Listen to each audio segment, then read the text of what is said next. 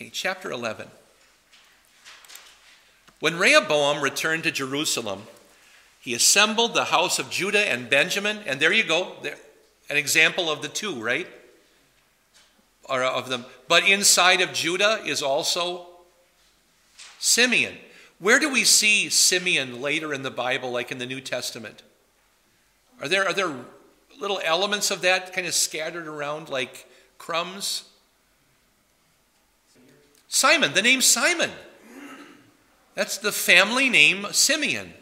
And so some people are named Simon here and there around. And to me, that's kind of the remnant of the tribe of Simeon, of what's left over. And the one thing that the tribe of Simeon always had responsibility for was the well of Beersheba in the south. There was no question. That was Simeon, Beersheba. Some of the cities around there, is it Judah, is it Simeon, or is it whatever, but that was Simeon. Okay, so 180,000 specially chosen soldiers. We would call these what? Elite troops, I suppose? Something like that. To wage war against Israel in order to restore the kingdom of Rehoboam. What American war is this? This is the Civil War now. This is, you're in rebellion. I'm not going to let you rebel. I want you back. What did Lincoln say?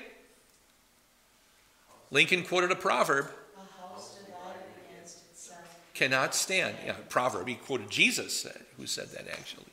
Yeah. Was it always certain that the North was going to win the Civil War? Came close early in the war to losing catastrophically.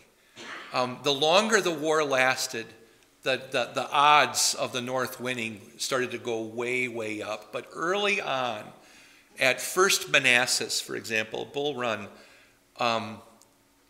shortly after that, if the South had demanded terms, had gotten away with some of the demands that they had planned to make, are you aware of what they were going to do at Gettysburg? They were at Gettysburg. The South was the Gettysburg campaign. The South was between Gettysburg and Washington. The South, the North was in the wrong position there, and the Confederacy was going to give Lincoln a letter giving him terms after they had won at Gettysburg, and basically because Colonel Chamberlain won the Battle of Little Round Top just by the skin of his teeth. He had no bullets left, right? Do you know the story? He told his troops to fix bayonets, and they swung down in a bayonet charge, and against, I think that they were from Alabama troops coming up the hill. That was the turn of the battle, the turn of the tide, probably the moment that saved the war. And that's 63. The war went on for 2 years after that. But from that point onward, the North, as Shelby Foote said about the Civil War, the Union fought that war with one hand behind its back. If they needed to, we would just have brought I say we because my family was from the North, but we would have brought the other hand out from around the back. The longer the war went on, the better the odds were in the Civil War. That's rarely the case. Usually it's right up to the wire, but okay. Let's go back to our text here. Otherwise, I'm just going to lecture about the Civil War, and you don't want to hear me do that. The word of the Lord came to Shemaiah, the man of God. Another one of these prophets we don't know a lot about here at this time. Say the following to Rehoboam, son of Solomon, king of Judah, and to all Israel and Judah and Benjamin, this is what the Lord says. Do not attack and do not fight against your brother Israelites. Go home, every one of you, for this turn of events is from me. So God had used this to punish Israel, and he didn't want to do it in Solomon's lifetime. Why? Because what you do to the son reflects on the father. So Solomon was spared this Was it for Solomon's sake? No, it's for David's sake. But like I said at the beginning of the last half hour, it seems like the tearing of the kingdom happens about midway through Solomon's reign already, about the time he was building the terraces and the Millo, and then Jeroboam just ran away to Egypt for a while under Pharaoh Shishak, and hides there until Solomon's dead. But now God says, no, let this happen, north and south. And God tells Jeroboam, if you're faithful to me, I will bless you, and you will cause Judah to turn. Because Judah will see how I've blessed you in the north. And as long as you're faithful to me, I will continue to bless you. So God dividing the kingdom, who will be faithful to me? Of course, what was the answer? Kind of, sort of, neither one. But not as well, because we're all sinful. They listen to the words of the Lord and refrain from going against Jeroboam. So the war doesn't happen. 180,000 hand-picked, trained troops, and they just go home. So the war doesn't take place. However, Rehoboam does decide to build cities for defending Judah, and he does it. This is interesting as we see the map unfold. He does it not just from one front. He rebuilds the interior cities, the border cities, the fortified cities. He builds everywhere. What American president did that? Fortified the interior. He invented the interstate system. Ike was Eisenhower. Yeah. Why did Eisenhower do that? Because Eisenhower had traipsed on foot through Sicily, which had no roads, and Italy, which had goat paths, and Germany that had cobblestone lanes. And Eisenhower knew we need better roads than this. That's not a myth. It was a part of the original plan. It's no longer required by law. But it was required that every third mile of interstate had to be a straightaway in order to serve as an emergency landing field.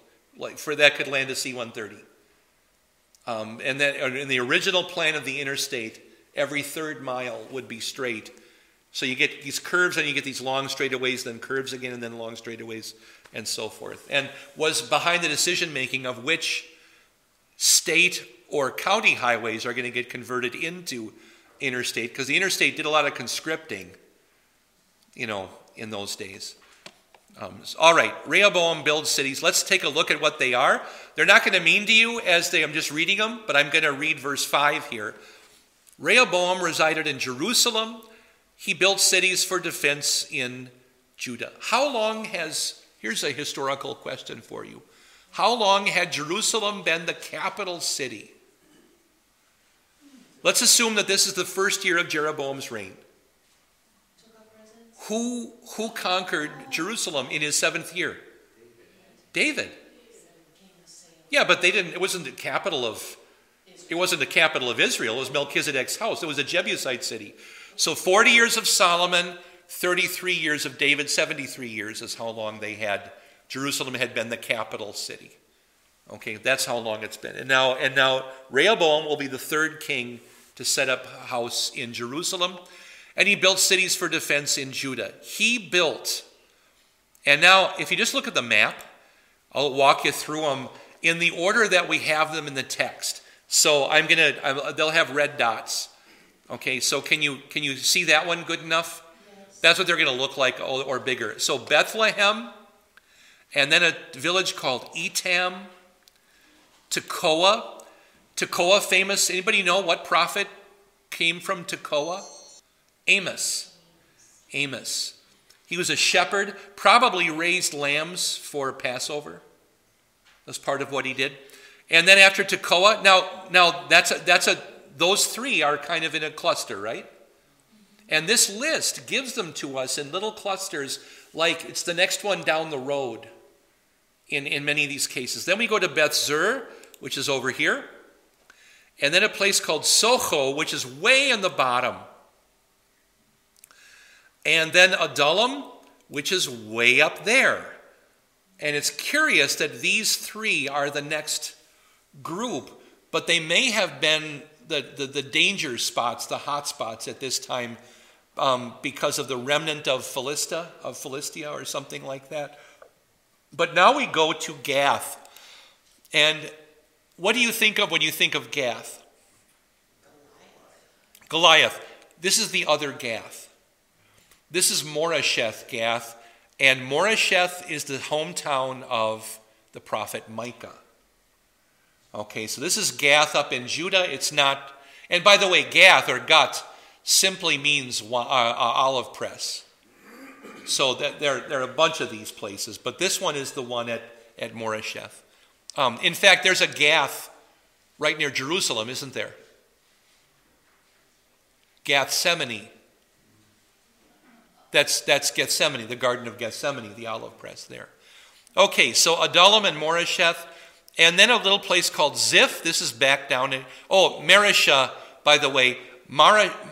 Gath and Mareshah are together in the list, but then there's a Moresheth Gath and then a Mareshah. Are they two different towns near each other? Maybe, I'm not sure about that.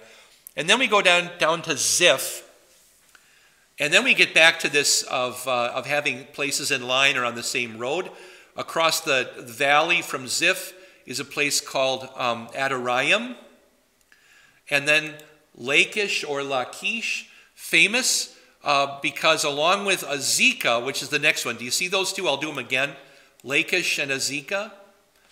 In the prophet Jeremiah, those are the last three fortified cities in Judah as the Babylonians are coming. And then the guy, and then in it's called the Lachish letters.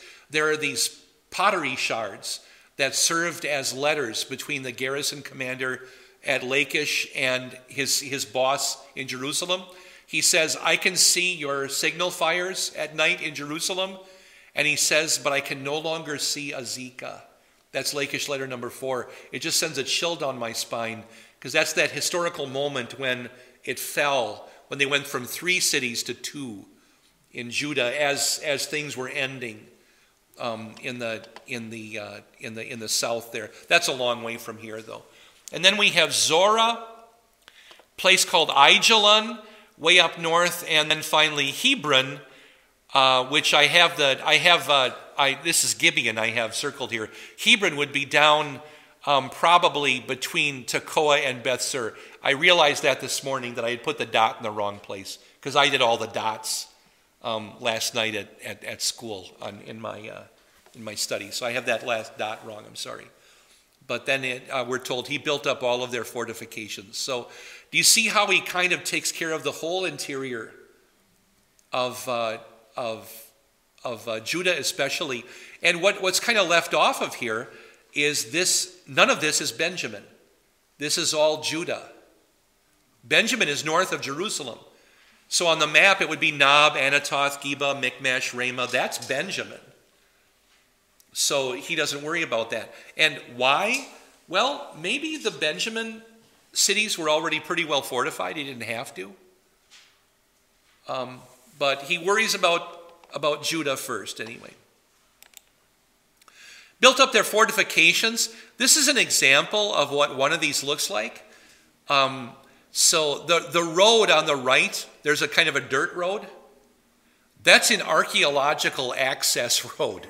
That is not the edge of the city. You see the way the city probably went by looking at the right hand and how big that wall was. That's simply the archaeological dig. This happens to be the city we talked about earlier, Shechem. I want to show you something here about this map. If the thing doesn't get too big. Do you see under the word fortifications, there's a great big thing there? Really well, nicely intact and so forth. That seems to be a palace. Across the street from it, this picture doesn't have the image yet, but there is a small what looks like a shrine that's pretty well intact. And we're going to see pictures of another one they found at Dan, way up north, that actually looks like a duplicate of Solomon's temple. Maybe a little bit smaller, probably Jeroboam's shrine or high place up at Dan. He built it to look like Solomon's temple. He placed commanders in them. These are those fortified cities. And stores of food, oil, and wine. Why mention oil here? Oil, it was everything. Oil was, you burn it for heat and for light and for cooking. You use it for cooking, not only as a condiment, but to mix with everything. You use oil for other things as well, including as a medicine, both externally and internally. You drank oil to heal. You put oil on the outside to heal. There are some people who claim that the Bible doesn't have any medicine in it. There's lots of medicine in the Bible. And oil was a big part of a lot of it. Not all of it, though. In fact, our Lutheran dogmaticians, what's the first example of medicine or surgery in Scripture? It's Adam and Eve. It's the rib coming out of Adam. Yeah. However, whatever procedure God used, he removed a rib from Adam physically. And the dogmaticians list that as the very first example of medicine. And, did God do a lot of things before man did for man? In fact, in the same chapter, how does that chapter end? What does God make for Adam and Eve after they sin? Outfits, yeah. Something better than leaves. Yeah, so. In each and every city, he placed shields and spears and made the cities very strong. Judah and Benjamin belonged to him. Shields and spears. That's basically their weapon of choice at this time. What's the advantage of a spear? Longer than a sword, yeah. These weren't javelins, these were spears. These are things that if you get a bunch of guys to hold spears together all in one place, it kind of looks like a hedgehog. And you're less inclined to run against it. You just are. And shields had a couple of uses. One is they're pretty useful if somebody else has a spear or a sword. But shields are helpful if they've got arrows. What if they have flaming arrows? And they sometimes did. Well, Homer tells us, do you know? You can put it out if it's covered with skin and you all... Well, leather, before the battle though, they would usually soak them. So the leather is wet.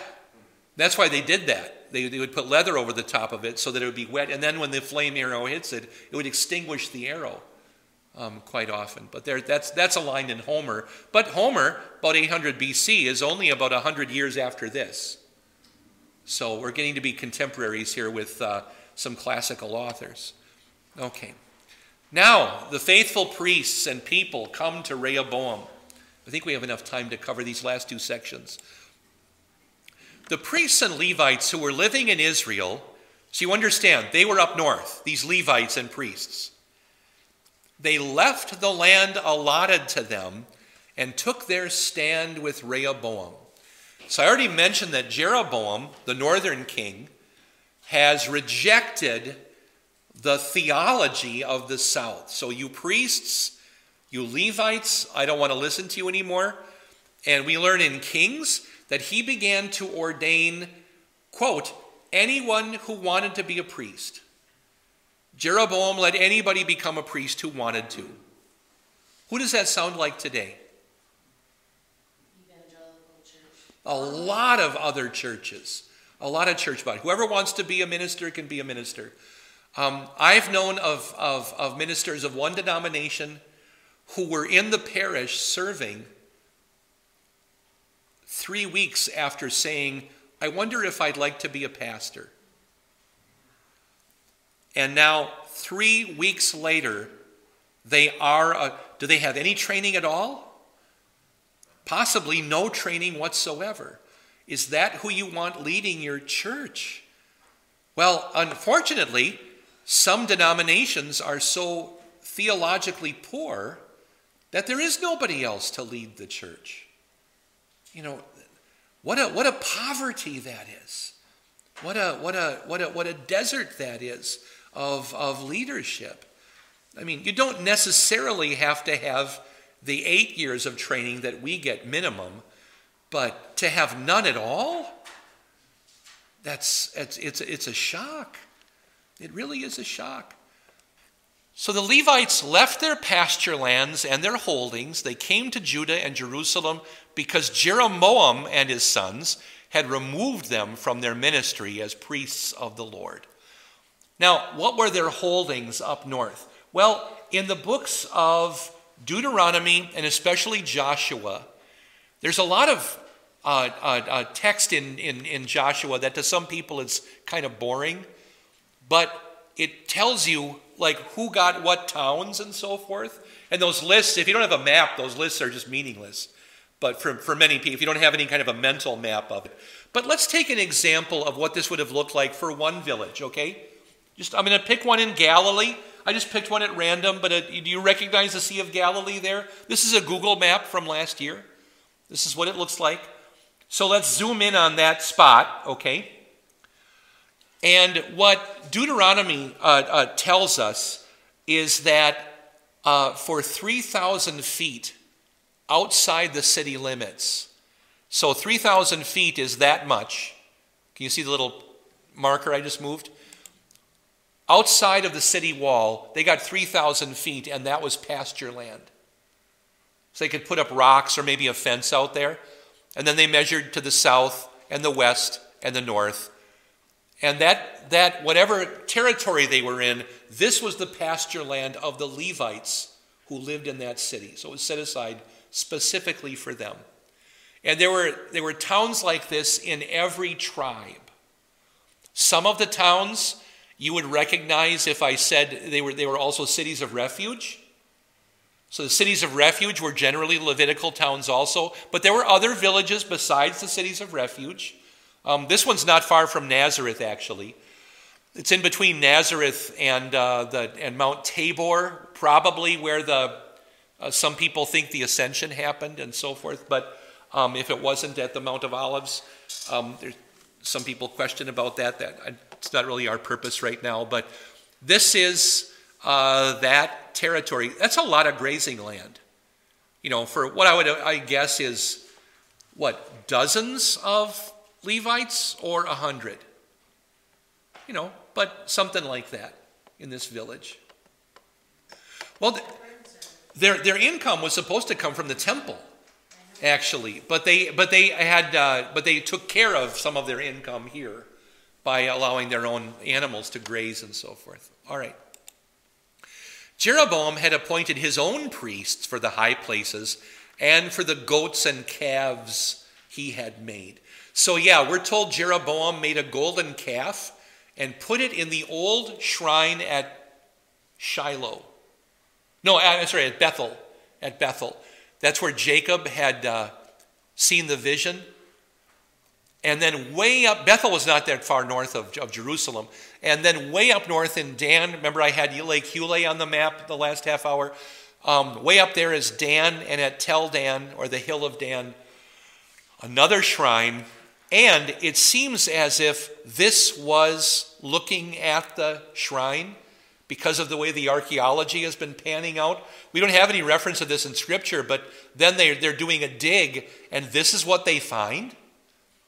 What does that remind you of? There's an altar, steps, pillars, a door, and a high place. This is the temple they've uncovered at Tel Dan. It seemed, and by the way, this is it. They've covered it now from the elements and the sun to kind of preserve it. And this is from a couple years ago, but it seems to be a duplicate of the actual temple in Jerusalem. Maybe a little bit smaller. But so what Jeroboam was building was an imitation of what Solomon had built. So if Jeroboam can say, "Here is your temple, O Israel," a lot of Israelites might think, well, that's nice. But if the Levite, we just saw, but if the Levites aren't there to say, no, it isn't, and there are Jeroboam priests who are saying, yes, it is, then he's eliminated the competition, and his lie can just get promulgated by his minions there, the anyone and everyone who wanted to be a priest. You didn't have to be a Levite. Evidently, you didn't have to be a Jew or an Israelite. Anybody who wanted to. The priesthood had been males only. Now, could there be females as well? This is on my desk. This was a gift from my friend Pastor Scharf. Inside of this globe lives a fragment of that. This is probably the lip of a bowl. Some bowl that somebody used. But it's from the correct date, and the color is very similar to what's on the screen and so forth. But he brought back several fragments from several places. This one is actually from Tel Dan, from this place, and I keep this on my desk. Couple verses yet. Oh, we got to get to his favorite wife. Let's keep going here. From all the tribes of Israel, those people who set their hearts on seeking the Lord, the God of Israel, followed the priests and Levites and came to Jerusalem to sacrifice to the Lord, the God of their fathers. There is a kind of an exodus out of the north as people who are faithful come down. They left. They strengthened the kingdom of Judah and made Rehoboam, son of Solomon, secure for 3 years, because for those 3 years they walked in the way of David and Solomon. What does 3 years also include? Well, what follows it? Not so faithful? Yeah, there was an end to that 3 years. Now, just briefly, there aren't very many verses left here, but the family, I think there's 18 to 23 here. The family of Rehoboam. Rehoboam took as his wife Mahalath. How would you like a daughter-in-law named Mahalath? Would you call her May? Molly, maybe? Who was daughter of David's son Jeremoth, and of Abihail, the daughter of Jesse's son Eliab. I think here we have not daughters, but granddaughters. And the same word might get used, but probably granddaughters. She gave birth to these sons for him, Jeush, Shemariah, and Zaham. Do you recognize any of them as later kings of Judah? Me neither, because they weren't. Because in addition to Mahalath, he took Maacah. Oh, look at her. That's probably, it's not really her, by the way. The granddaughter of Absalom. So in the line, right? She gave birth for him to Abijah, Attai, Ziza, and Shelemith. Do you recognize any of them as future? I do. Abijah, the first one, yeah. In addition to her, Abijah. Now, Rehoboam loved Maacah, the granddaughter of Absalom, more than any of his other wives and concubines. So she got special place. That also tells us why her son becomes king. He favored his mom. He favors her son. He took 18 wives and 60 concubines and fathered 28 sons and 60 daughters. That's not really the actual group picture, by the way, but it's just... That's 30 Helens is what that is. Rehoboam appointed Abijah, the son of Maacah, as crown prince among his brothers because he was going to make him king. Rehoboam acted wisely and dispersed his sons throughout all the areas of Judah and Benjamin in all the fortified cities. He provided them with abundant provisions and obtained many wives for them. You know, getting your kids out of the palace, that's what David forgot to do. You know, I don't know if Solomon did it or not, but I think here Rehoboam shows some wisdom. He at least learned from David's mistakes. If the boys are locked up in the back room in the palace, then they're going to get into trouble and shenanigans back there, right? But if they're out administering, if they're out with responsibility, If they have to go to work every day, then they're going to learn something, they're going to be responsible for something, and no two of them are going to conspire against me. So I think that was wise. And there will be a smooth transition from Rehoboam to Abijah. But first, some stuff has to happen to Rehoboam. And next time, we will visit, or we will be visited by Pharaoh Shishak, who figures so prominently in Indiana Jones and Raiders of the Lost Ark. So we're coming to that as well. The grace of our Lord Jesus Christ and the love of God and the fellowship of the Holy Spirit be with you all. You've been listening to Invisible Church, the Bible study podcast from St. Paul's Lutheran Church, New Ulm, Minnesota.